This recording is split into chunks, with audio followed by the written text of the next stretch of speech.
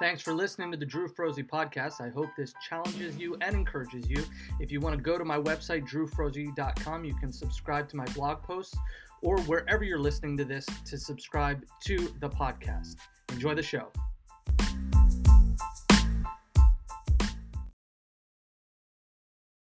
Welcome, everybody. Thanks for joining us. My name is Drew. And I'm Chris.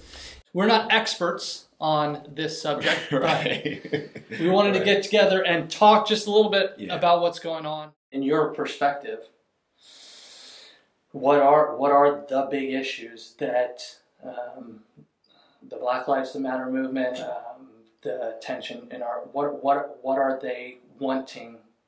And I'm sorry that I said they, because it should be an us issue. What is it that we should be saying? This is something we need to pay attention to.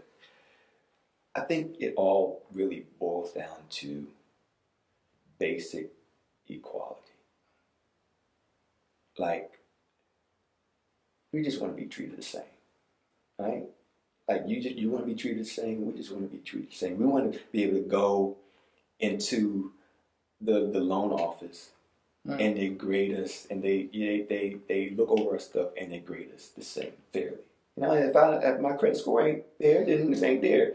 But if it is, then we want to be treated fairly. Yeah. I mean, and that's, like I said, it's not really a black-white issue. It's a human. People want to be treated fair. Women, they want the right to vote. They want to be treated fairly. We want when we get into a situation, we want, where we know that we're qualified. Yeah. But you give it to someone who is not because of skin tone. We want to be treated fairly across the board. So when it comes to even the justice system, to be treated fairly. Yeah. You hear of the imbalances there, right? Mm-hmm. Someone who is caught with some weed get time in jail. Another person who is addicted to a pharmaceutical drug gets rehab. Yeah. Those kind of imbalances. The war on drugs, and we can talk about something. But when you talk about certain ways that the bills are written up, maybe I'm getting too deep into the weeds there. But just when we write bills, we need to make sure that we are keeping in mind that it has to be for all people. Mm-hmm. When it comes to the workplace, hire me based upon my talent. Yeah. And what I know. Don't reject me because my skin tone tells you that I won't fit into the culture. Yeah.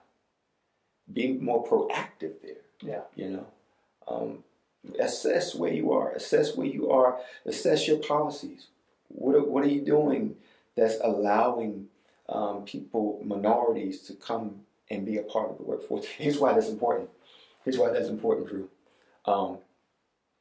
Because what I'm gonna go back to that ancient Bible box. Yeah. That bothers me. Okay. All right. Let me tell you. Because taking the picture off the box, that's a good gesture. But the real issue is that whoever put the picture on the box in the first place didn't have a group of people around them, a diverse group of people around them to say, you know what, that might not be a good idea. Yeah.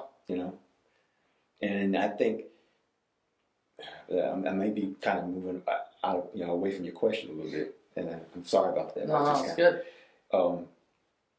I think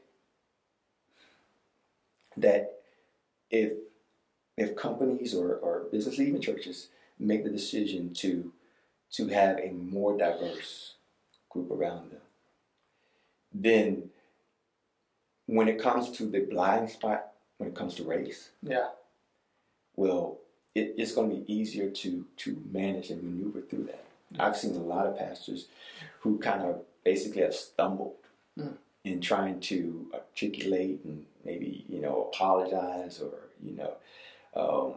I heard this term recently. Someone said, stop calling it white supremacy, call it white blessing, things like that. And in my mind, I'm thinking, that's a person who probably didn't have a group of people around them diverse enough to say, you know what, that might not be a good idea to say that. Yeah. You know, and so these are just a few things that I think we can do. I'm not saying that it's going to fix everything. Sure.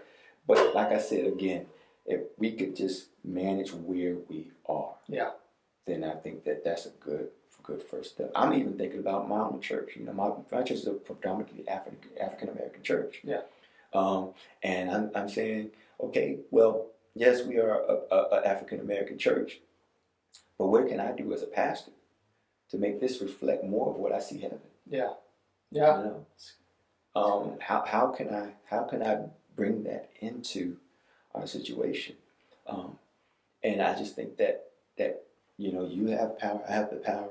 I don't want to say power, but we have leadership, we have influence. Sure. And so we're able to make change where we are. Yeah. I talked a lot. But no, that's good. One of the things that I want to call back to, in maybe defining some of the words that you use, and I don't even know if I'll use them correctly, but the equality and fairness. I know that sometimes that frightens people, I don't even know if that's the right word, but say, okay, so everybody needs to be treated like we're all on the same standard in terms of it doesn't matter what you bring to the table, we're blind to everything. Does that make sense? I am against, so I don't like the everybody gets a trophy. Yeah. Okay. Yeah. I don't like that. Well, this, you know, everybody gets a trophy. You just showed up to the party. Yeah. No. Work hard. Yeah. Right. Yeah. But okay. So now we get into Drew. You're pulling me. You're pulling me, man. You're pulling me. All right, Drew. All right. So, work hard, but. Certain, because of what's happened in our country for years, minorities, they are basically they don't have the head start that the majority have. Mm-hmm. So we're not saying, hey, everybody gets a trophy. Yeah. But we're saying, hey, recognize that everybody is not starting off at the same block. That's good.